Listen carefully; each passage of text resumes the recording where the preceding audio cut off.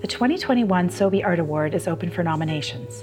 Shining a spotlight on our country's extraordinary visual arts scene, this preeminent prize for emerging contemporary artists in Canada is now open to all ages. Nope, sorry, I'm making too much of a meal of that, but it is a big deal. It used to be for people under 40. It's a big deal. Okay, it's open now to it's people for of all adults. It's Sobey's behind the green door. It's like a really vintage porn deep cut there for everyone. Since 2002, the award has been supporting the career of emerging Canadian artists through financial support and recognition. This year, the award will see increased financial support, particularly to the 20 long-listed artists, to help them through the crisis that the COVID-19 pandemic has presented to the visual arts sector. In all, $400,000 will be distributed. The 5 shortlisted artists will be featured in an exhibition at the National Gallery of Canada in the fall. Nominations will be reviewed by an independent jury. Together they will establish the long and short lists, as well as the winner, to be announced in November. Nominations are welcome from recognized agents, artists, and institutions until March 19th, 2021. Visit gallery.ca to nominate your favorite artist today.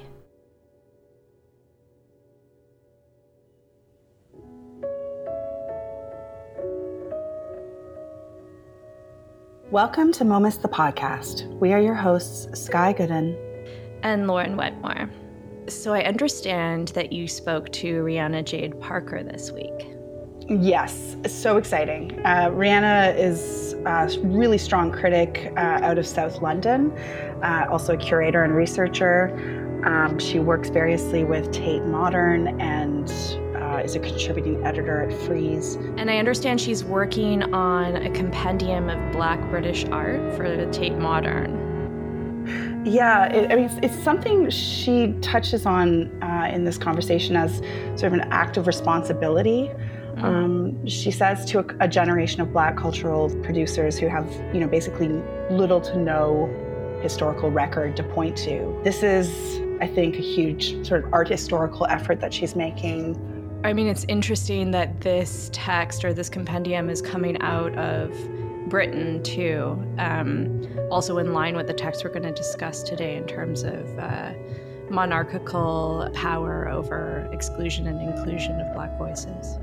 Yeah, I'd say that's a recurring theme in her practice over the last few years, certainly, is the kind of onus that Black cultural producers are weighted by and challenged by working under a monarchy that, as you say, has largely excluded them. And we're experiencing a form of precariousness that is extreme and pressure from both sides, the pressure to abdicate the rewards bestowed by the empire. It's crazy just to say these sentences, honestly, and the simultaneous pressure to succeed against all odds. Yeah. So I think, Rianna herself has been called a member of the New Black Renaissance, right, for instance, and, these are heavy titles to bear. So for Temporary Art Review, she wrote a piece called Sweetness in a Bitter Leaf, where she says, "My own work and the work of my peers has been heralded as the new Black Renaissance. While flattering and appreciated, this burst of visibility and popularity could potentially be counterproductive and lead to the reason why we peak too soon as artists, become complacent, and in the worst case, simply reinvent the wheel whilst making no substantial change in the global art stage and, more importantly, in our own communities." So we talk about that. We talk about, if not this piece directly, then that sort of orating sense of responsibility that she feels, as she's increasingly finding herself in positions of authority, although she stresses, not financial security, and, how to wield, share, and level critique across the plane once you found yourself in those positions. So she reads for us a piece called Letter from London, What is the Status of Black Artists in England Today?, which was published in ARTnews this past summer. And as its twin targets, I would say it's criticizing, at least superficially, Steve McQueen, who's now Sir Steve McQueen, for accepting the knighthood earlier this year. But she's also establishing a larger current of critical concern over the measure of success for a Black artist in the UK, effectively, and also particularly the chokehold, as she puts it, quoting Bell Hooks, the chokehold patriarchal masculinity imposed on Black men. Right. Yeah, I think this idea of people refusing these honors has been more and more kind of in the public eye, and people seem to be refusing them more and more. In fact, I was reading this article in The Guardian where it said that between 2011 and 2020, 443 people had refused either knighthoods, MBAs, or sorry, MBAs. No business school for you. Sorry, MBEs, OBEs, and other kinds of accolades. So the highest refusal rate apparently was this year, and it was 2.7% of the total 2,504 people who were offered. And it's really interesting to read these articles, particularly in more kind of self-congratulatory publications where there's always this list of the people who have refused these honors. They call them refuseniks, which to me is like, it's a weird kind of Russianization of a word that is just, it's a very kind of like outdated, like Cold War idea of like somebody, like a threat to the nation because they are not accepting this award. But anyways, you know, they always list like David Bowie, Lucian Freud, Roald Dahl. But then you also have people like Howard Gale, who was a Liverpool Football Club's first Black player. And he said he wouldn't accept it because he felt that his ancestors would, quote, be turning in their graves after how empire and colonialism have enslaved them. And then at the same time, you have an artist like Yinka Shonibare, CBE or MBE. I'm not sure where we stand on that. But he is a British Nigerian artist, and he insists on the inclusion of the CBE in his name as a sort of gesture to that history and a kind of claiming, but also performing of that like colonial incorporation into his work and his life. Mm-hmm. It's interesting to see the different ways that Black British people feel about and accept and do not accept these kinds of awards. Yeah, I mean, talk about responsibility. It does seem that there's a real, you know, as I say, onus to public comment and criticism wrapped up in these honors, quote unquote. For me, one of the most amazing parts of it, or not the most amazing part, actually, this is just an anecdotally thing that I thought about and made me laugh, but I'll say it anyways, was this this description of when Steve McQueen was at school with the YBAs, and that he once went out on a drink, like for a drink with them, and that he felt like it was a very isolating experience. And it's just so, it's so rich to think, because the YBAs, I mean, they're like, you know, the popular kids in high school who grew up to be like used car salesmen, right? I mean, Sarah Lucas excluded. Absolutely. She's fantastic. And I mean, we're really talking about Damien Hirst here, but it's just like, yeah, you imagine this moment of the YBAs thinking like, oh, you know, we're never going to crash. Like, we're the best ever. And then you look at somebody like Steve McQueen, who is, you know, one of the most enduring and impactful artists of our time. And just what that drink must have been like, and to look back at it from the position that they're all in now. Yeah, I think one of the best aspects of her writing is a deft and spare use of quotation. That quote for me too, from Steve McQueen, where he's talking about the drink as ... isolating, is quite piercing. And it also demonstrates something she does so well, which is sort of walk the line between, I would say, a fairly strong rebuke of him and his sort of acceptance of this knighthood and the success sort of tethered to it that, you know, he strides now with through his career. Yeah. A kind of individualistic stridency. But then at the same time, she's sympathetic. You can see that shimmer through. And of course, she goes reaching for company for Steve and finds herself coming up quite short. So there's a real kind of compassion at work within this criticism. Yeah, I agree completely. It's so much more complex than refusal or acceptance. So let's get straight to Sky talking to Rianna Jade Parker about her piece, Letter from London, What is the Status of Black Artists in England Today? Published in ARTnews on June 12, 2020.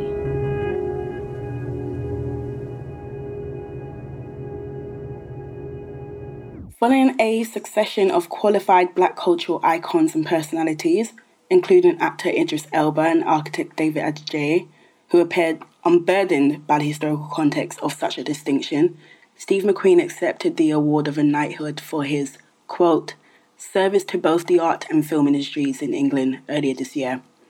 It was his third British Order of Chivalry, following an OBE in 2002 and a CBE in 2011. Given his reticence to defer to the monarchy and the legacy of the British Empire, McQueen confessed in an interview with The Guardian that, quote, it wasn't an easy decision to accept the designation. Quote, I can see that some people would feel hesitant, he said, as to why he went through with it. Quote, this knighthood is one of the highest awards the state gives out, so I'm going to take it. Because I'm from here, and if they want to give me an award, I'll take it, thank you very much, he said, and I'll use it for whatever I can use it for. The Black British anti-colonial newspaper, International African Opinion, argued in the 1930s that, quote, the judicious management of the Black intelligista, giving them jobs, OBEs, and even knighthoods, in attempts to combine cultural diversity with civic order in a political tactic to pacify a nation into acceptance of imperial rule. Since then, the appointment system overseen by the Cabinet's Office, Honours and Appointments Secretariat has been increasingly denounced by the public and even members of Parliament as anachronistic, insensitive and class-bound. In 2003, poet Benjamin Zephaniah rejected the offer of an OBE, writing afterward, quote, OBE? Me? Up yours, I thought. I get angry when I hear that word empire. It reminds me of slavery, it reminds me of the thousands of years of brutality, it reminds me of how my forefathers were raped and my forefathers brutalized. In her 2016 book, In the Wake, on Blackness and Being, scholar Christina Sharp wishes for her readers to understand the status of, quote, Black peoples in the wake, with no state or nation to protect us, with no citizenship bound to be respected. So how might our society better acknowledge those who serve it well? For McQueen, a survey at Tate Modern, the biggest nod from the establishment for any artist, could count as a just award. Upon entering McQueen's show there, opened in February and touted by Tate as the first major exhibition of Steve McQueen's artwork in the UK for 20 years, a visitor was greeted by two mammoth dual screen installations fitting for a filmmaker in a setting almost pitch dark and equipped with purpose-built cinemas to host a small number of viewers at a time. But something important was missing.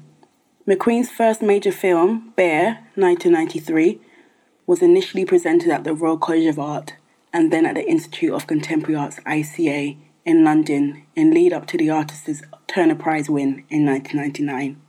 Recorded in black and white, the tension-filled silent film features two black men, one of them McQueen, wrestling naked and interlocking for over 20 minutes in an unexplained fight. Jovial in some moments, rough and antagonistic in others, Bear might be McQueen's most overt commentary on issues of race, masculinity and homoeroticism that are still very much omnipresent in England today. So why was it left out at Tate? Instead, nearly all the work included was made after 1999, picking up from when McQueen's Turner Prize show that left off that year.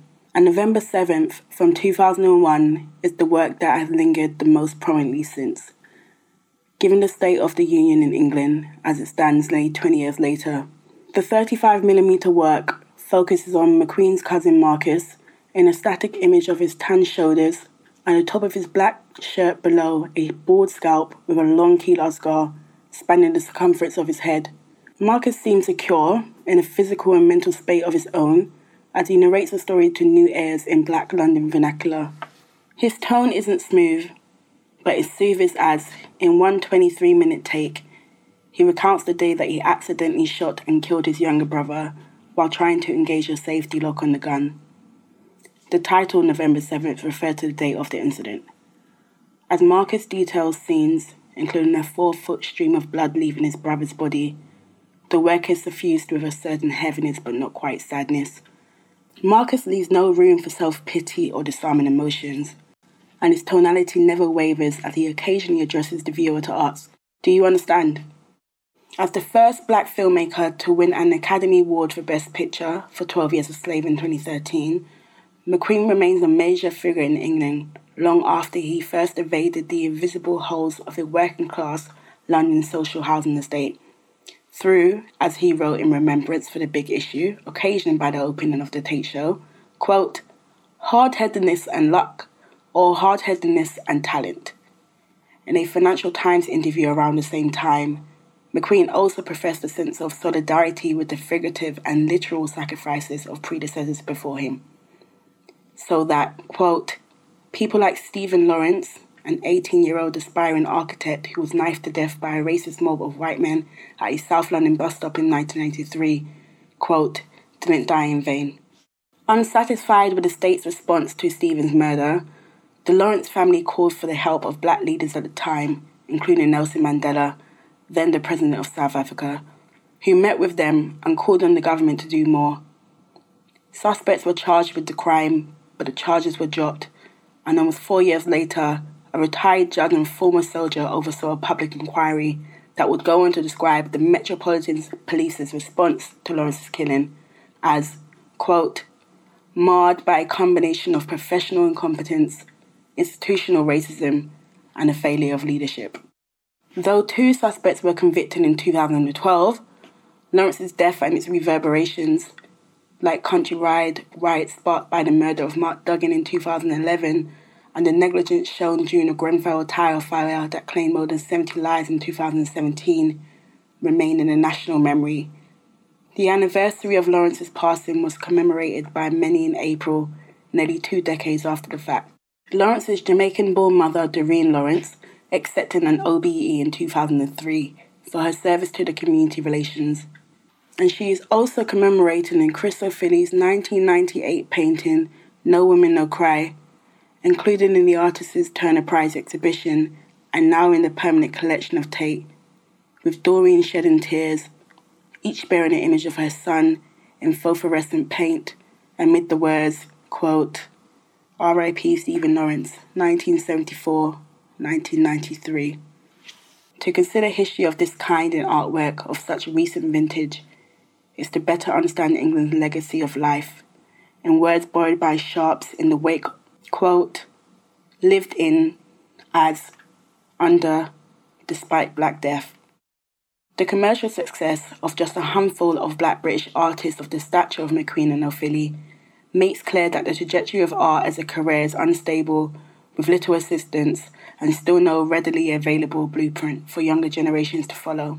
Until Tate Modern opened in the year 2000, London was the only major European city without a public art gallery for modern and contemporary art. In the 1990s, the London-based Young British Artists' fame was decimated abroad, giving a sense of London as a growing centre of artistic change. But in fact, London's art world was open only to some. McQueen studied at Goldsmiths College at the same time as Damien Hirst and other YBAs, but he would later attest in the same Guardian interview around his Tate Modern opening to only a single interaction with them. Quote, I went for a drink with some people once, McQueen said. That was it. It was isolating. Once Charles Saatchi became the preeminent patron of the YBAs, known to buy out entire shows of work, the group came to include its only black member, Chris O'Philly, at a time when his distinctive use of elephant dung within his work was very much in its ascendancies and receiving mixed reviews. Concurrently, the exposure of non-white British artists was collapsed into a post-colonial or identity-based construction, and the general discourse around their work was tone-deaf and absent of any structural understanding of the unavoidable politics that informed it.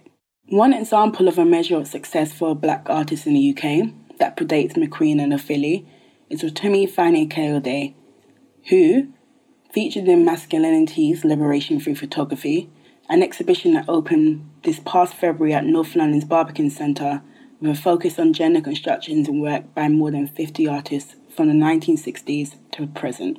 Born in Nigeria, Fani Kayode presented as black and gay in the 1980s when he lived in London with his lover and collaborator Alex Hurst. Experienced with the kind of contentiousness that greeted black artists in the UK, Fani Kayode once wrote about, quote, Europeans faced with the dogged survival of alien cultures and their tendency to act as mercantile as they were in the days of the trade. Such observers, he continued with disdain, are on a mission to sell our culture as consumer product. In his 2019 book, Decolonizing the Camera, Photography in Racial Time, British curator Mark Seeley employs his concept of racial time to signify a different but essential colonial temporality at work within the photograph, an idea that implies the images by Fani Kayode. The 80s were a critical decade for Black British photography, as evidenced by 5 pictures by Fani Kayode in Masculinities, including some of his last work before he died from age-related complications in 1989. His studio-based photography, much of it self-portraiture, is of a theatrical, sensual and serious nature, and it plays with conventions and expectations too. In Untitled, Offering, the conception of the hyper-eroticized black phallus is represented by a pair of overly large scissors. In a passage quoted in the exhibition catalogue, American theorist Bell Hooks encourages us to conceive the task of altering the image of black men, in the lineage of Fani Kayode and others, including Steve McQueen later down the line, as a collective enterprise. Quote, collectively, we can break the life-threatening chokehold patriarchal masculinity imposes on black men, Hook writes, and create life-sustaining visions of a reconstructed black masculinity that can provide black men ways to save their lives and the lives of their brothers and sisters in struggle.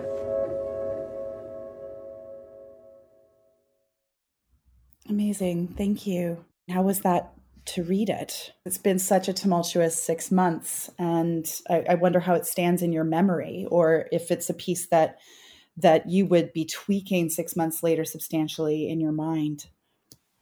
Well, hopefully not. That's my two main, they're not mottos at all, but, intentional thought when writing is, one, I need to write something that my mother understands. And this is not because she's stupid and kind, she just doesn't care about contemporary art.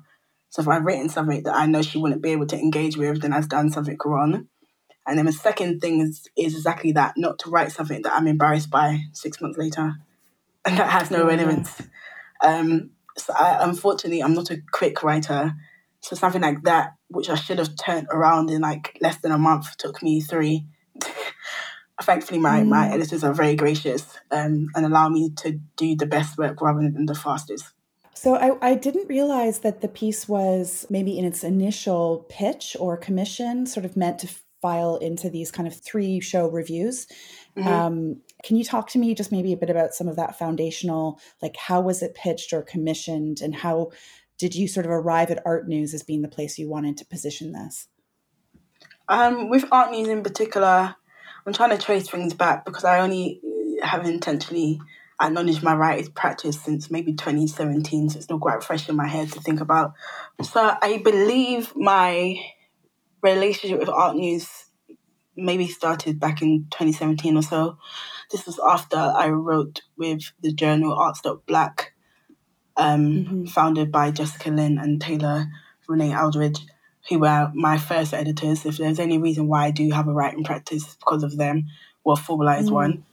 So I think that came straight after, whereby they were friends with some editors at ARTnews and had made a connection between someone. I was their first published piece of criticism for Art.Black. So I guess that visibility started there.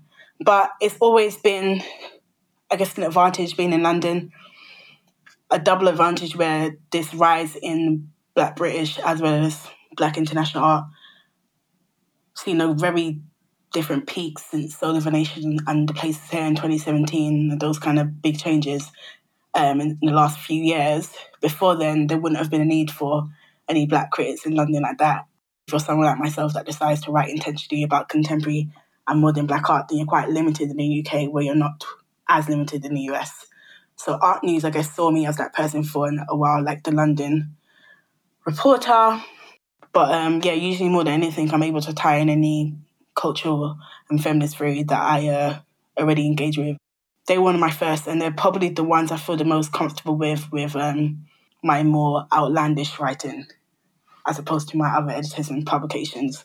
Is it something about their mandate, or is it really just these editors that you've formed a relationship with? I think it's in particular the editors I formed a relationship with. I mean, yeah, there's sometimes a crossover when you can see a sub-editor coming in at the last minute and trying to make sense of it, as opposed to the editor that you've been going back and forwards with for like a month. So you see the differences, but it's all coming from, in my experience, a very understanding place. So I feel comfortable there. So maybe to an extent their remit, because really I do find it the most comprehensive, especially their morning bulletins. Quick snap at the ARTworld, again, from America and maybe 2 other major cities, than most other newsletters from the other publications, that's for sure. So not only are they keeping in touch with the art market and daily art news, and then reviews and criticism, they're quite spaced out in that way and covering a lot at once. So yeah, I think me being in London was always the advantage, but as well as being tapped into some of these sorts and spaces already. So that 2017 commission was for print, the same thing, around London, chose 3 shows. One was Soul of a Nation. The second, I believe, was The Place of Hair, which featured a lot of the Black British artists from the 80s in South London Gallery, and the third one that's now escaped my mind. But it's the same kind of thing. In between that time, it was like more articles. Again, Black art in London was happening for the first time in like forever. You usually like sprinkles throughout the year. You might get one Black art show quarterly, is what it felt like in London. But since 2017, it's now like fortnightly. There are multiple invites for things that would never have happened pre-2017. Well, before we get into the piece's construction and some of the subjects and your approach, I wanted just to touch on your kind of positionality first onto this piece. You've curated for the Tate Modern, you've attended Goldsmiths and are a contributing editor at Frieze, among numerous other accomplishments. And I'm just wondering, especially too, as sort of someone who's been heralded as a member of the New Black Renaissance, a designation that you've said is both flattering and appreciated, but a burst of visibility and popularity that could potentially be counterproductive. So with regards to this Knighthood piece, was there ever any concern for you around, who am I to speak out on interiority versus outsiderness in the British art world? Did you consider yours a privileged perspective to operate from, or was there any nervousness in making these critiques from where you stand? Yeah, my friend asked me this the other day. She asked me, do you ever get nervous, like the morning or the day of when something you've written is being published? And I said very quickly, no. I don't. By that point, I'm very assured in what I said. So there isn't much that could happen on the post-publication side that I can feel fretful of. There's been maybe 2 examples. Most recently, the Carol Walker essay, where I've had like an immediate reverberating reaction across the Atlantic that really like took over a week or 2 of my life. That was quite ridiculous. Apart from that, if it's out there, it's out there. So the position I'm writing from, which is also interesting that people see it differently, when people were aware that I was at Frieze, because I didn't have to make it publicly known until I became a contributing editor. That's the reason why people would see it. When that was now widely known, the response is like, well, now you're really a part of it. So despite all your years at freelancing at Tate and doing now that you're a part of Frieze, you're now a part of the machine, which is, it's fine. I don't feel anyways. I know I'm living a poor Black woman's life, so I don't really care if people really think this minimal access I have via Frieze is what really has changed my life. No problem. And if that's what you don't feel, but I'm moving very intentionally in any and all spaces I am, that I don't have to justify to people, but the results are there that I don't need to be credited for. There's things that just need to get done and quickly. And if we can do it as quietly as possible, then that's better too. We have this little thing called a box of Black secrecy. We don't have to announce every plan and porter. But my position being that of those X, Y, and Z identities, especially working class, especially Black, pushing back in those, my body is not made for gallery spaces. Something big, dark-skinned and rolling, that's not something that is accommodated in whitewood spaces, in the Tate or anywhere else. I'm not their prototype in any sense. So I've always moved to those spaces as very much a counter effort to being aware of that. But I had nothing to channel it into when I was 20 and 21. That was where my art history came from. That was in the very intentional Black radical thought was like processed through my body. And this is how I then began to both manage and decipher Black visual cultures at this point in time. And I still will remain this. I'm a reader before I'm a writer. So the fact that my first job at 16, I was a bookseller. And I think I was there until I was at least 23. So that's a long time to be surrounded by literature. The different advances of access to publishers and its big discounts. And the other working class white boys there were like giving me anarchist books to read and show me the Black anarchists in their summaries, things that I would never have been looking at. So I had this intentional, informal political education from this Black internationalist community as well as a very local one, which I'm glad to have had. But that is my entry point into Black visual cultures. It came from Black literature. It came from me reading words by people like Toni Morrison and Orlando Patterson, the other Jamaican writers. That's when I was able to visualize things, not because I was going to the Tate. And certainly not because I saw Black art, because I wasn't seeing Black art in public spaces. Right. What is your feeling around responsibility within criticism, but also as someone who has sort of ascended the ranks, so to speak? I mean, I totally hear the impoverished part, but I'm also, I'm wondering if you have any sense of responsibility as you've achieved some of these positions or statuses, let's say, to criticality itself. So despite me wanting to immediately run away from that word responsibility, that is exactly what it is. I'm answerable to some small network of care that I've assembled myself or has assembled around my life that I do have to answer to. Does this extend to the word community that you think might be large and like all-encompassing? No. But it means I have a few solid soldiers, so to speak, that, I'm in complete linear organisation with, and these are people that I do have to answer to based on what I do and don't do. So X, Y, and Z Rianna, in this esteemed XYZ spaces, what can I do to make some kind of, to rise the waters in any way? Right. That has changed a lot from the last 5 years. What I can do now compared to what I could even do last year is very different when it comes to access and probability and just knowing more than what's taught to you. The same lack of blueprint for Black British artists applies to anything around Black British literature. I'm not encouraged to write. I don't have many examples of full-time or successful Black British authors. There are maybe 2 exceptions at best. So I had very minimal experience to Black critics that wasn't in the academy. So that's me trying to read Paul Gilroy and Stuart Hall and Googling words every 10 or 15 pages because they're just speaking a language I don't understand. And this is me as a perpetual dropout. So my degree at MA at Goldsmiths was me as a non-traditional student, quote unquote, because I did not have an undergraduate degree. I just was quite all over the place, just trying to be a rebel without a cause. I had a cause, I just hadn't articulated then. I was too busy reading and getting frustrated by the past. So the responsibility I feel, for sure, I know it's there. So these things that I do and how the pushbacks that I have to do is very tiring in any and all of these spaces. No finger I can put on any of them. My relationship with Tate is just, it's like a bad marriage. We just go back and forth with each other. And like nothing about it's going to change because as far as I'm concerned, they're public art institutions and what I expect of those compared to any nice blue brick gallery, but when it comes to accessibility are 2 different things altogether. And when it comes to diversity and so, but I'm not there to be the officer of inclusion. But when I can do some kind of insurgencies, I will. Right. Yeah, no, I admire it hugely. And it does seem like you're not operating from a place of fear for your curatorial researcher status within Tate, that you seem to be operating from a place of independence, which I admire as well. I think people can often forget that they are independent once these powerful institutions start to kind of encroach. I mean, when you've like snuck in through the back door as opposed to applying via a nice agency, then you tend to move very stealth-like. Yeah, that's well said.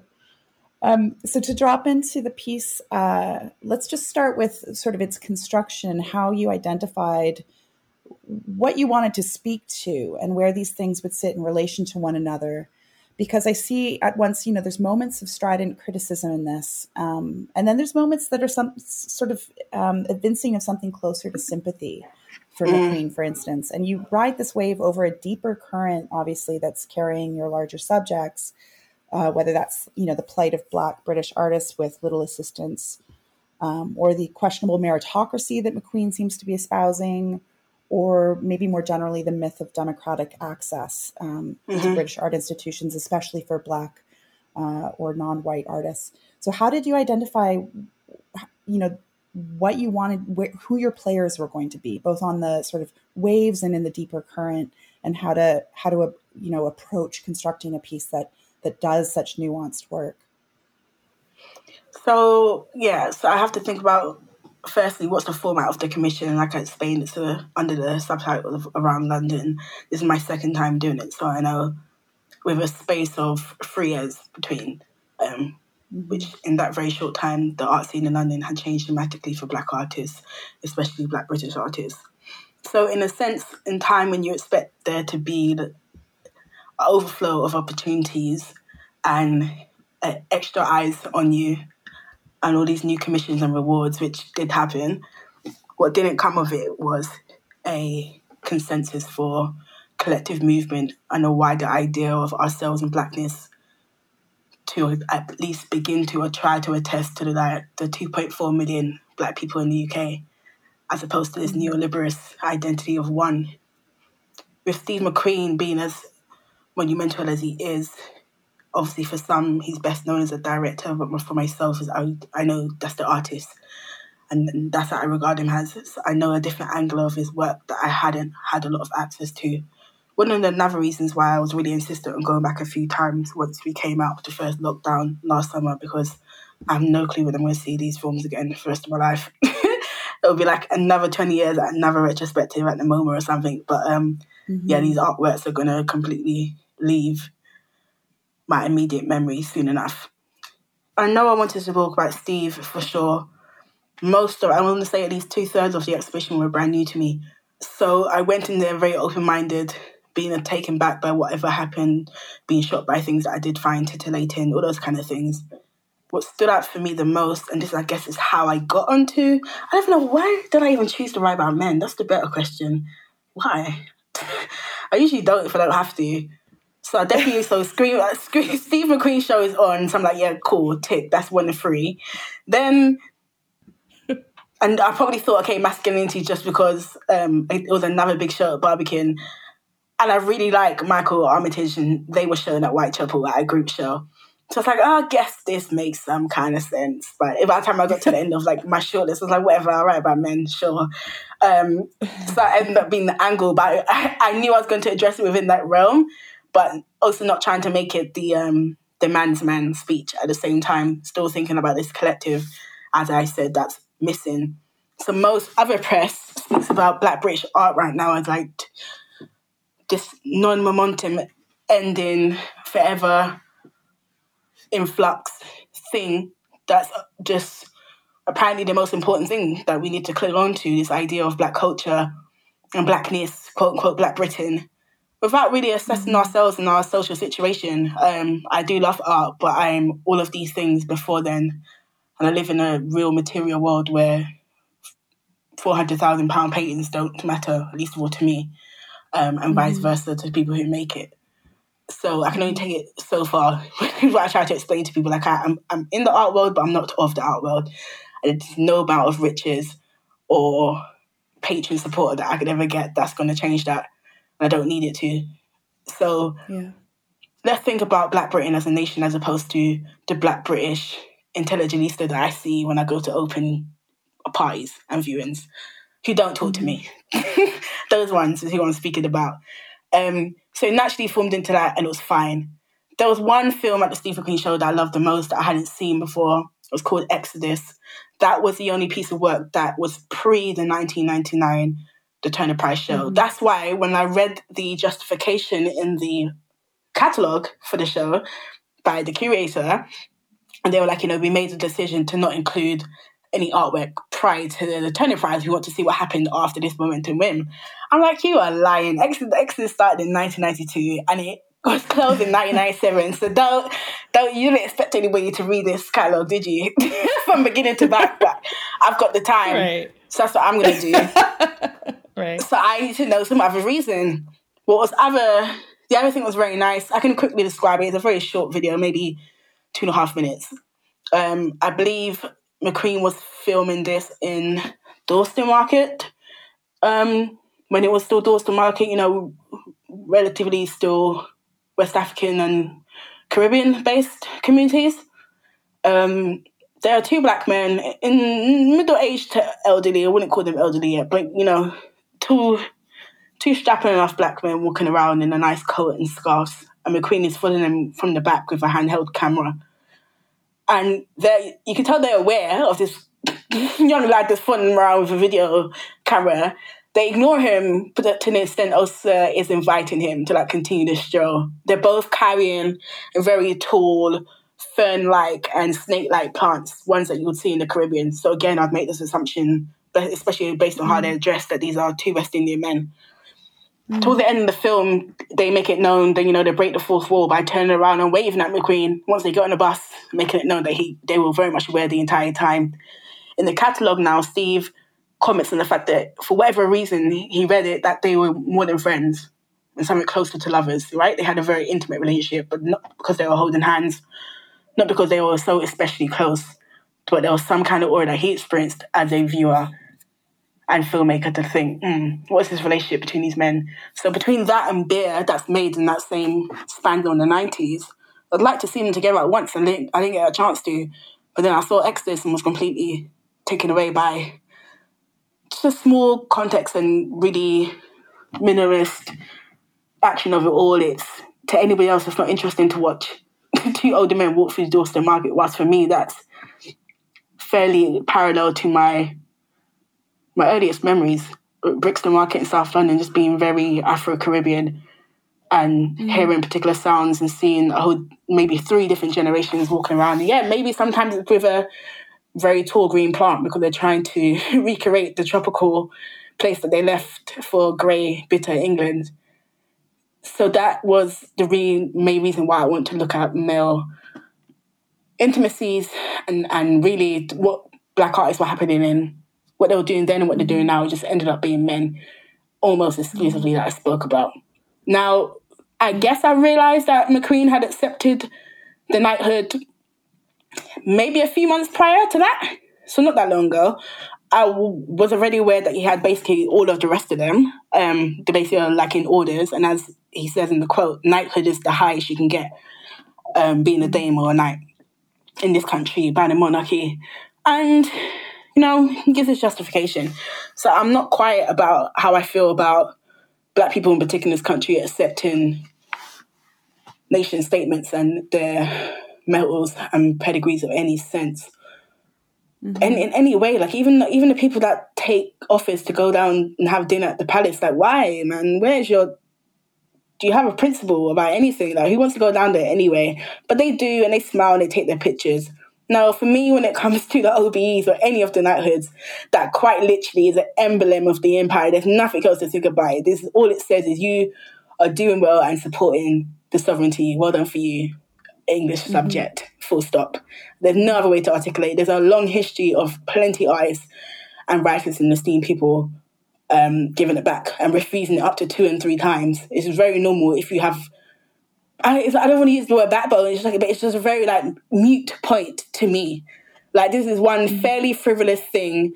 Yes, it may mean a lot, again, the quote tells you, you're going to give you some new access and avenues, so therefore you feel I'm not that kind of black, I'm a new black, that kind of situation. But it doesn't work like that. What I asked for is just for them to not justify it as some, again, revolutionary act where they're reclaiming the statehood in the name of their said ancestors. And we've had quite a few black British people do that in the last 4 or 5 years, I want to say, who tried to still remain politically leftist, or at least appearing to be, but still accept this very, like I said, like it's offensive in every way possible. It's not even a necessary award. Like, figure out something else if that's what you really need in your life for the state to pat you on the back. They can at least drop the empire. It's not difficult, but they're not going to, because this is what they want you to know. So that's fine. What I appreciated with Steve's response is that he said what he said. So unlike some other historians who do like a whole big spiel, they'll write in the Guardian and don't do that. Just say you wanted it, because that's what it comes down to, and that's what Steve said, and that's all I asked for. Just to give me the most basic line that's the truth. Thank you for that, Uncle. Let's move on now. But I just have to point out that you guys love these OBs, and it doesn't take you anywhere. It doesn't advance us in any way, but you love to go and bow and take a knee in front of Elizabeth. That's the most ridiculous thing to me, but sure. Yeah, there does seem to be a kind of expectation, I think, for non-white artists to use these moments as opportunities to leverage power or issue critical comment rather than sort of just take the win, right?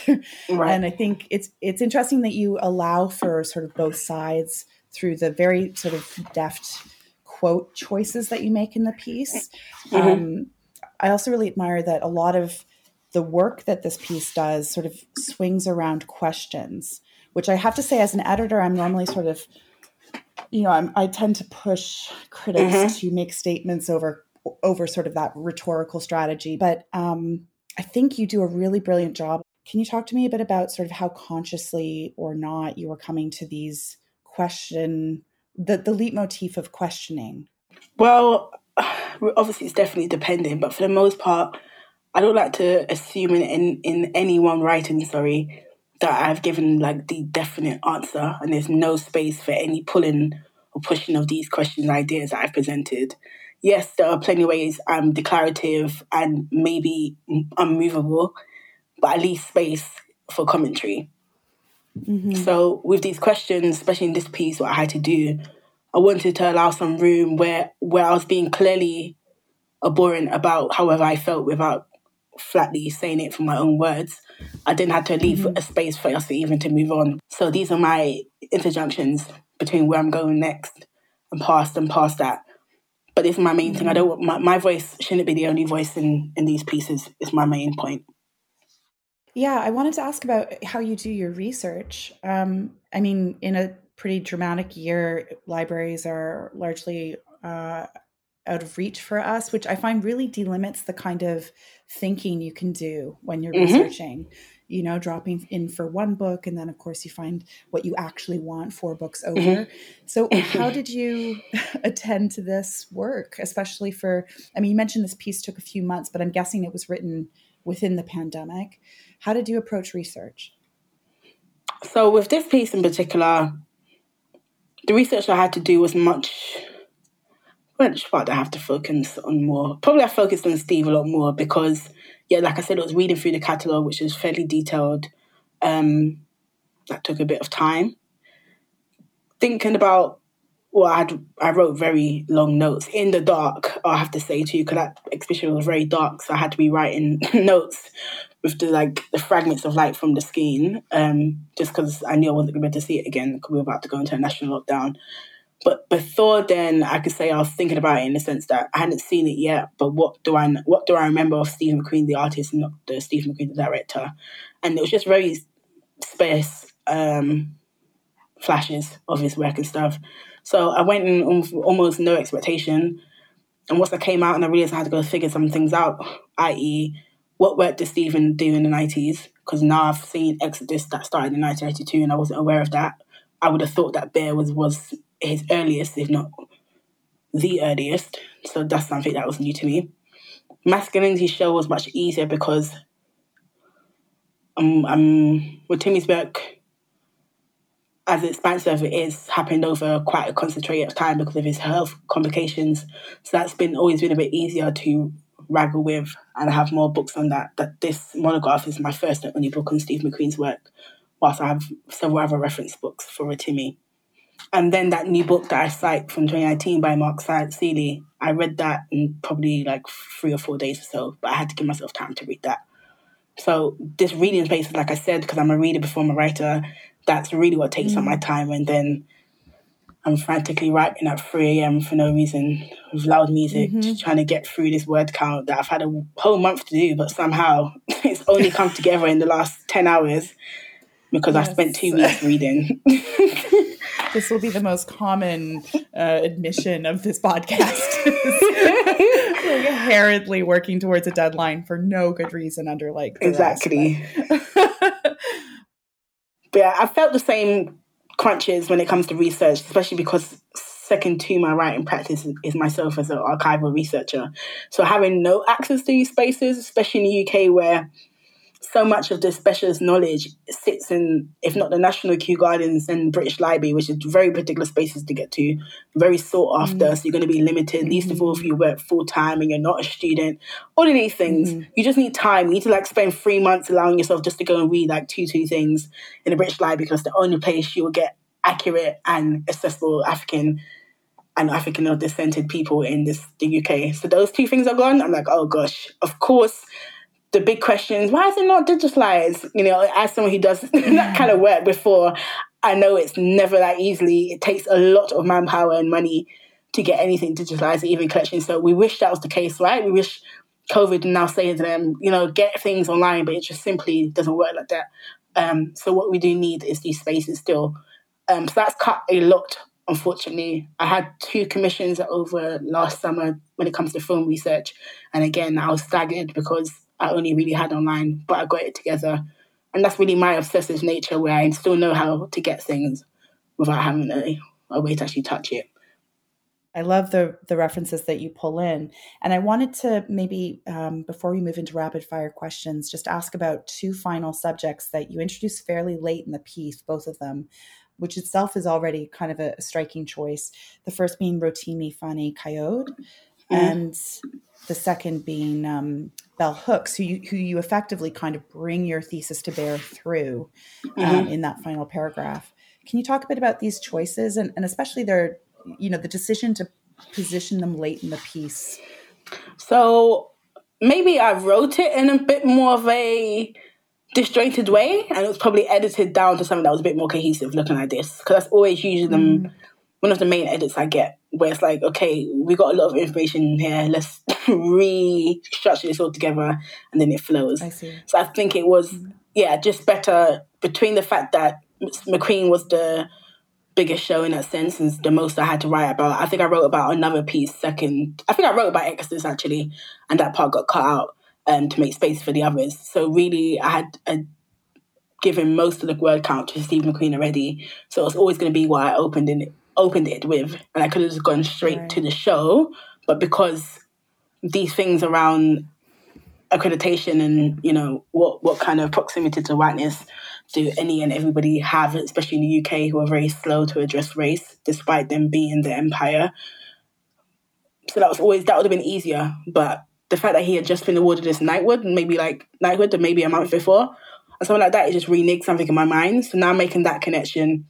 I'm making this seemingly random connection to the African International Service, which for some people just, you know, find it difficult to believe that there were Black people in the UK in the 1910s, and so like actually doing things and publishing and organising these things. You know, our history does not begin at the arrival of some immigration ships.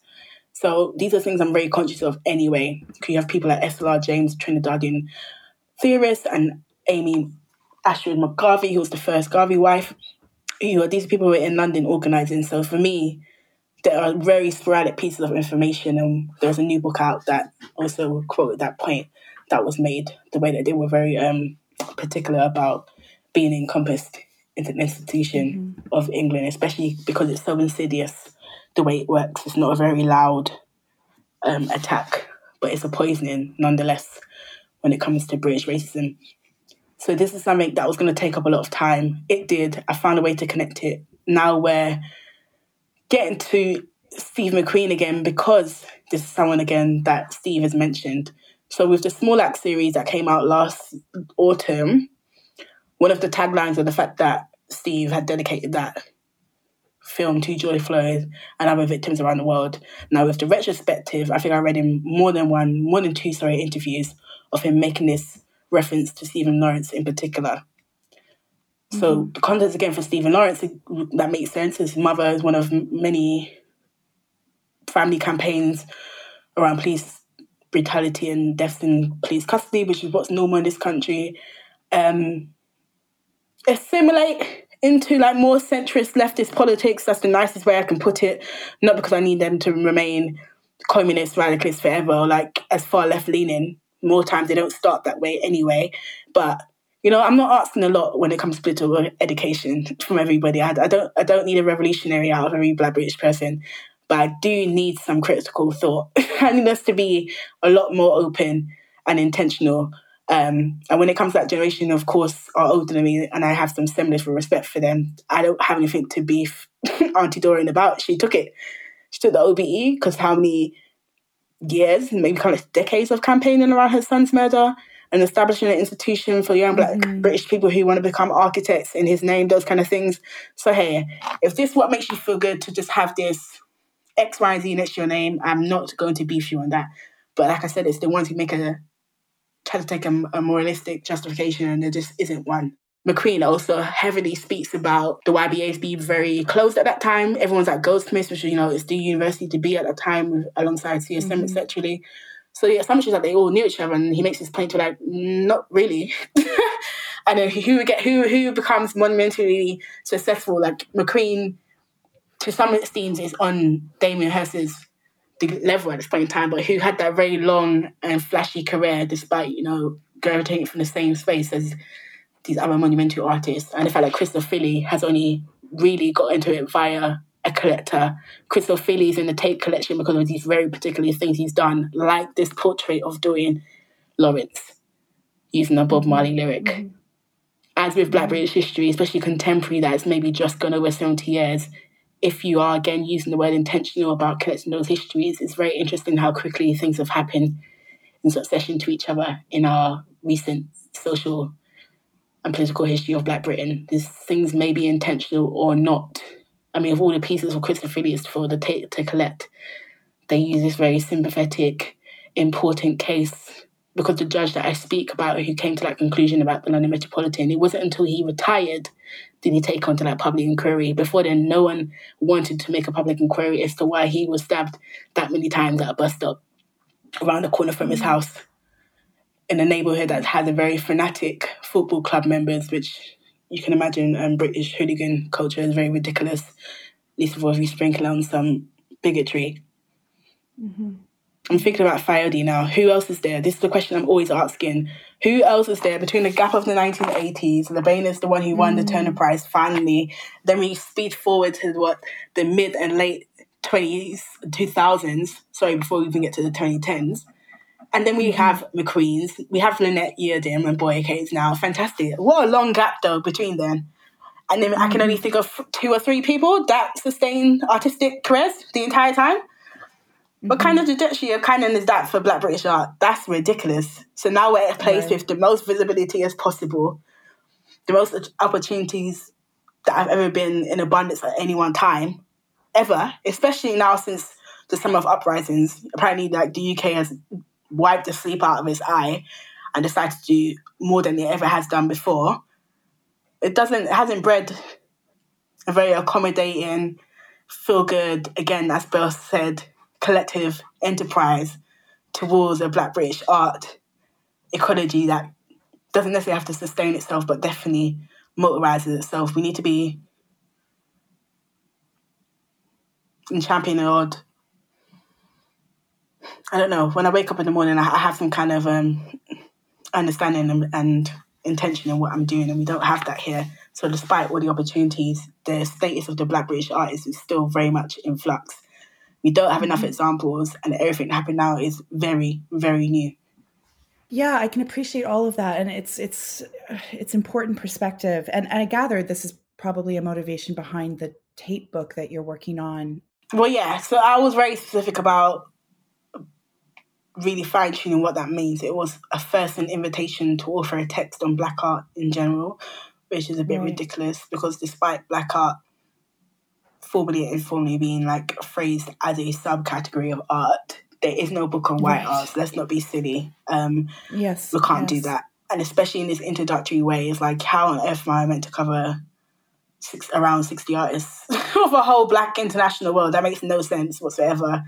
I made the particular case for a book about a brief history of Black British art not because I am a Black British person, but we deserve and need that specificity. That is half the reason why our art history, and separate to our art history, our political history in this country is so fragmented all over the place, is because there hasn't been a consistent canon or writing practice of culture since 1910 that has survived past the next 100 years.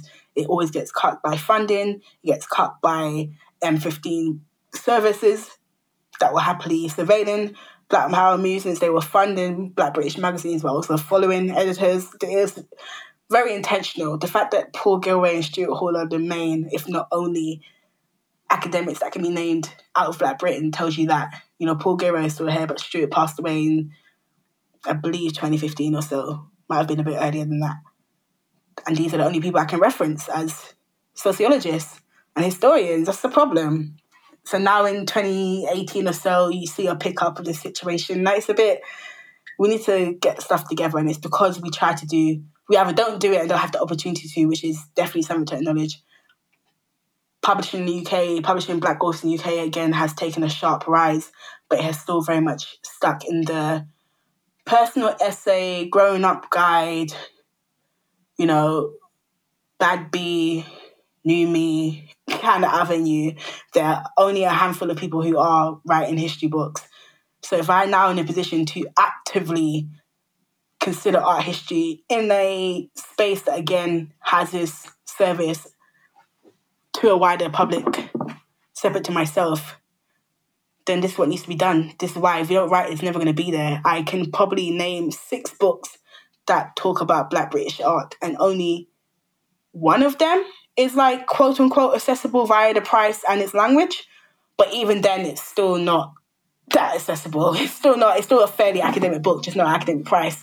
So if I wanted to, there's no way for me to enter any kind of knowledge or primer of Black British art, culture, politics. It doesn't exist. So whilst I know it's not my job, it's not something I'm going to take on the back, but I know it's something I have to do before I even think about really theorising contemporary art.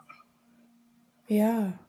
I mean, it strikes me you're doing some essential foundational art historical work here, which must both be pressureful as all get out and perhaps kind of freeing as well, since there are not many markers to draw from. I mean, definitely. I think both of them. This is very affirming. It's driving to know that what I am doing is useful, which allows me to continue doing it, or at least having the intention to continue doing it and not allowing it to just be something that happens, which is what I was doing with my writing practice for a long time before I started my MA and joined Freeze a couple of months later. And then that's a lie, because even when I got to Freeze for a whole second, I was still wanting to see myself as a writer.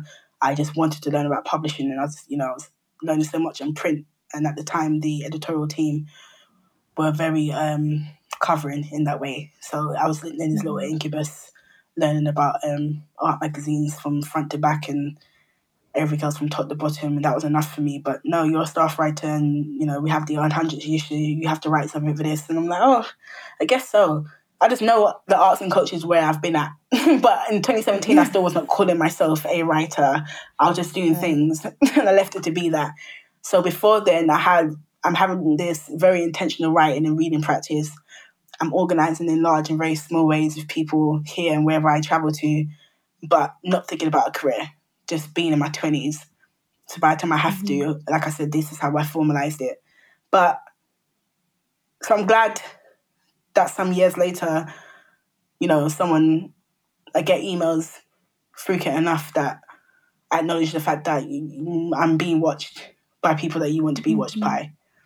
And I still have a very discerning element. The easiest things for me, because people comment on this often, my relative assuredness and just having quite stout positions. Like, firstly, I'm a Black Jamaican woman from South London, and all of those conjunctions there. This means you have a very unruly person as it stands. So I'm really, just why I'm not surprised or nervous when I put things out. I'm very, if I've decided, if I'm assured already, if my spirit feels perfectly fine, then I can't be shaken in any other way. So I've never moved in this industry with any fear. Right. A lack of know-how. A lack of any kind of etiquette to some extent, absolutely. But with fear, no. Amazing.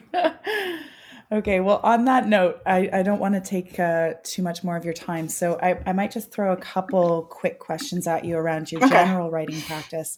Do you like writing? I like the process of writing.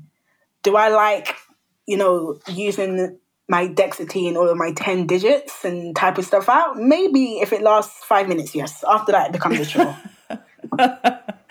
Okay, so that's interesting. So you imagining the process of writing as being one within the mind, and then it's almost an externalization that's quite tedious. Exactly. Who do you write for? What I'm writing about very clearly is Black visual cultures, contemporary and otherwise. Now, whoever the hell happens to be interested in that, fantastic.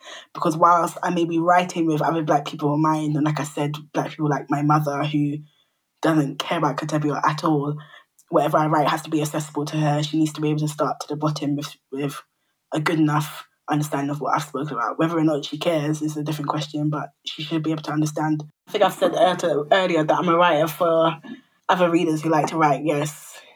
Because it was something for a long time. Like I said before 2017, I just wasn't formalising myself. Despite having this Tumblr where I was quote-unquote publishing often, I have these great friends who decide to publish me more than once in their journal, and then getting attraction from plenty others. It's just been like, oh yeah, it's something I do and I'm glad it's useful, but I've never thought, this is something you monetize and make a professional career. Absolutely not. Whilst I was very much aware there are people who are write about literary non-fiction and in my eyes are critics, people like Dream Hampton and John Morgan, who were Black American women that I had discovered maybe when I was 18 or 19. And I thought, this is how Black women write in and about fact, as opposed to being novelists, which at that point in time was my main introduction to Black women's writing. And it was via creative writing, poetry and or fiction, not non-fiction. So when that came about, it'd be like, not even just something as simplistic as like, if I was American, it'd be possible, but very much like, whether it's possible or not, it's highly unlikely. So again, let me sit from my locale, Brixton, South London.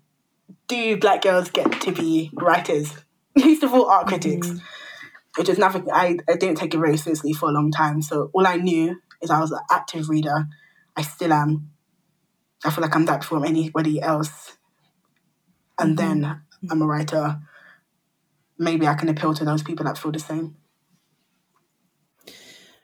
What do you wear when you're writing, or maybe more broadly, what's your mise en scène? Well, it's changed a lot in the last year. Before Corona came through, my writing at home was like lying at a disgusting angle on my couch for 2-3 hours, which is not productive in any way. And if I did, I have to do work, I just have to go to the library. Like, Stuart Hall Library is maybe 15 minutes away from me and get to the city quite easily. So that's just much better. I need to get out, because I'm not going to do anything sitting indoors. Nothing like that, especially because the UK's weather, as we always have to whine about our weather, is terrible most of the year. I'm not going outside just for the bands of it. I have to do work. So unfortunately, my ideal mise en scène is like a quiet desk in a room with other quiet people sharpening their pencils very quietly. That's what I'd prefer. But in the last year, I've had to make my home make sense. So now I have a nice little desk from IKEA. That's Woodens. Looks great. I have a good tilt for my laptop. Everything, I'm angled properly. My arms are resting as it should be. So now I should be like, let me write this book. So I'm hoping that's going to kick in soon. Yeah. That's what follows. I've got it now. The IKEA desk. Exactly. Which writer, dead or alive, would you like to have a drink with? I would like to go for a drink with, who I've mentioned already, Amy Ashwood Garvey, who was Marcus Garvey's first wife, who were both Jamaican internationalists. Simply because I know she was a drinker, She owned a bar in London in the 1930s, which is technically the first black-owned bar we had. So I know she was a drinker, so we can drink, which is fantastic. I want to talk to her about the very early ideas of feminism she had, because, you know, again, the picture of a black woman from Jamaica talking about women's liberations in the 20s on a big stage is not something people would readily call when you think about Jamaica. And I just want to know all the business between her and Marcus Garvey. I know they were basically like professional adulterers, just forever cheating on each other. And lots of drama. So that would be a great conversation over drinks. Yeah, accompanied by a cocktail or two, exactly. Exactly. 3 or 4. Perfect. Which writer do you emulate the most? Consciously or not, I guess. I've just turned to look at my bookshelf to figure that out. Oh, I'm going to try to be quick with this. Now, the reason why I try to emulate someone like Toni Morrison, who's probably a fiction writer that I've read the most work from, in fact, it's both of them, James Baldwin and Toni, are the people I reference the most. I'm the most comfortable with their style of writing. Toni's is much harder, probably because I'm not a fiction writer, so I can't write fanatically like that. Right. Between those two, again, I'm 17 now in this bookshop, and this is when I'm seeing Toni Morrison. I already had come across because my mum had her books, but this is when I'm really entering. It's like, oh, James Baldwin, I know of the name-ish, and that's my entry point. So these are like the first 2 examples of language that was seductive to me. So those are the ones. James Baldwin has a quote saying that the goal is to write a sentence as clean as a bone, which is what I would like to think definitely not throughout the entire essay, but I'd like to think sprinkled throughout my essays, I've been able to write a sentence as clean as a bone. Who do you read before you write? If you have a practice of doing that, I should say. I'll go back and read Stuart Hall a lot. I mean, that's another figure that I didn't get to meet as an adult and read most of his work posthumously. It's just necessary. Again, it's having this like complete thirst because of drought in Black British writing and articulations that Stuart and what he wrote 20-something years ago are still so compelling now. I should say the true final question that we like to put to every guest is a slightly elusive one, but can be interpreted variously. And that is, what is the pleasure of writing? The pleasure of writing is literally those last few sentences you've gone through at least 4 edits. Everyone's okay with this, and that. And it's always like, can we like tweak the end? Can we like end with like a super strong paragraph? Like you may have rewritten this 3 or 4 times, but then it's when you know this is the last time. And I usually always know when this is the last time. And it's like, oh yes, I've now written that amazing closing paragraph that was so important for all this time. There is literally no better feeling. I'm finally done.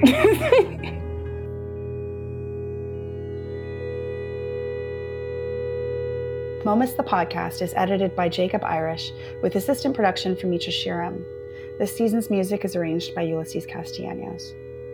We would like to thank Rianna Jade Parker for her contribution to this season, and special thanks to all of you who are supporting the podcast. You can find us at patreon.com/momusart. For context, we're currently pulling in just enough to pay our editor. I wanted to be sort of transparent about what the support is allowing us to do in terms of the podcast security and longevity. So through these small donations, we're not currently making enough to sustain the whole team, which is meant as encouragement. If you are able to decide on supporting us, even as little as $1 or $5 a month, it actually makes a significant difference to our ability to continue. It goes straight to our contributors and guests, who we, by the way, pay, and to ourselves, me and Lauren, who both have cats. So effectively, to our cats. This has been episode 29 of Momus the Podcast.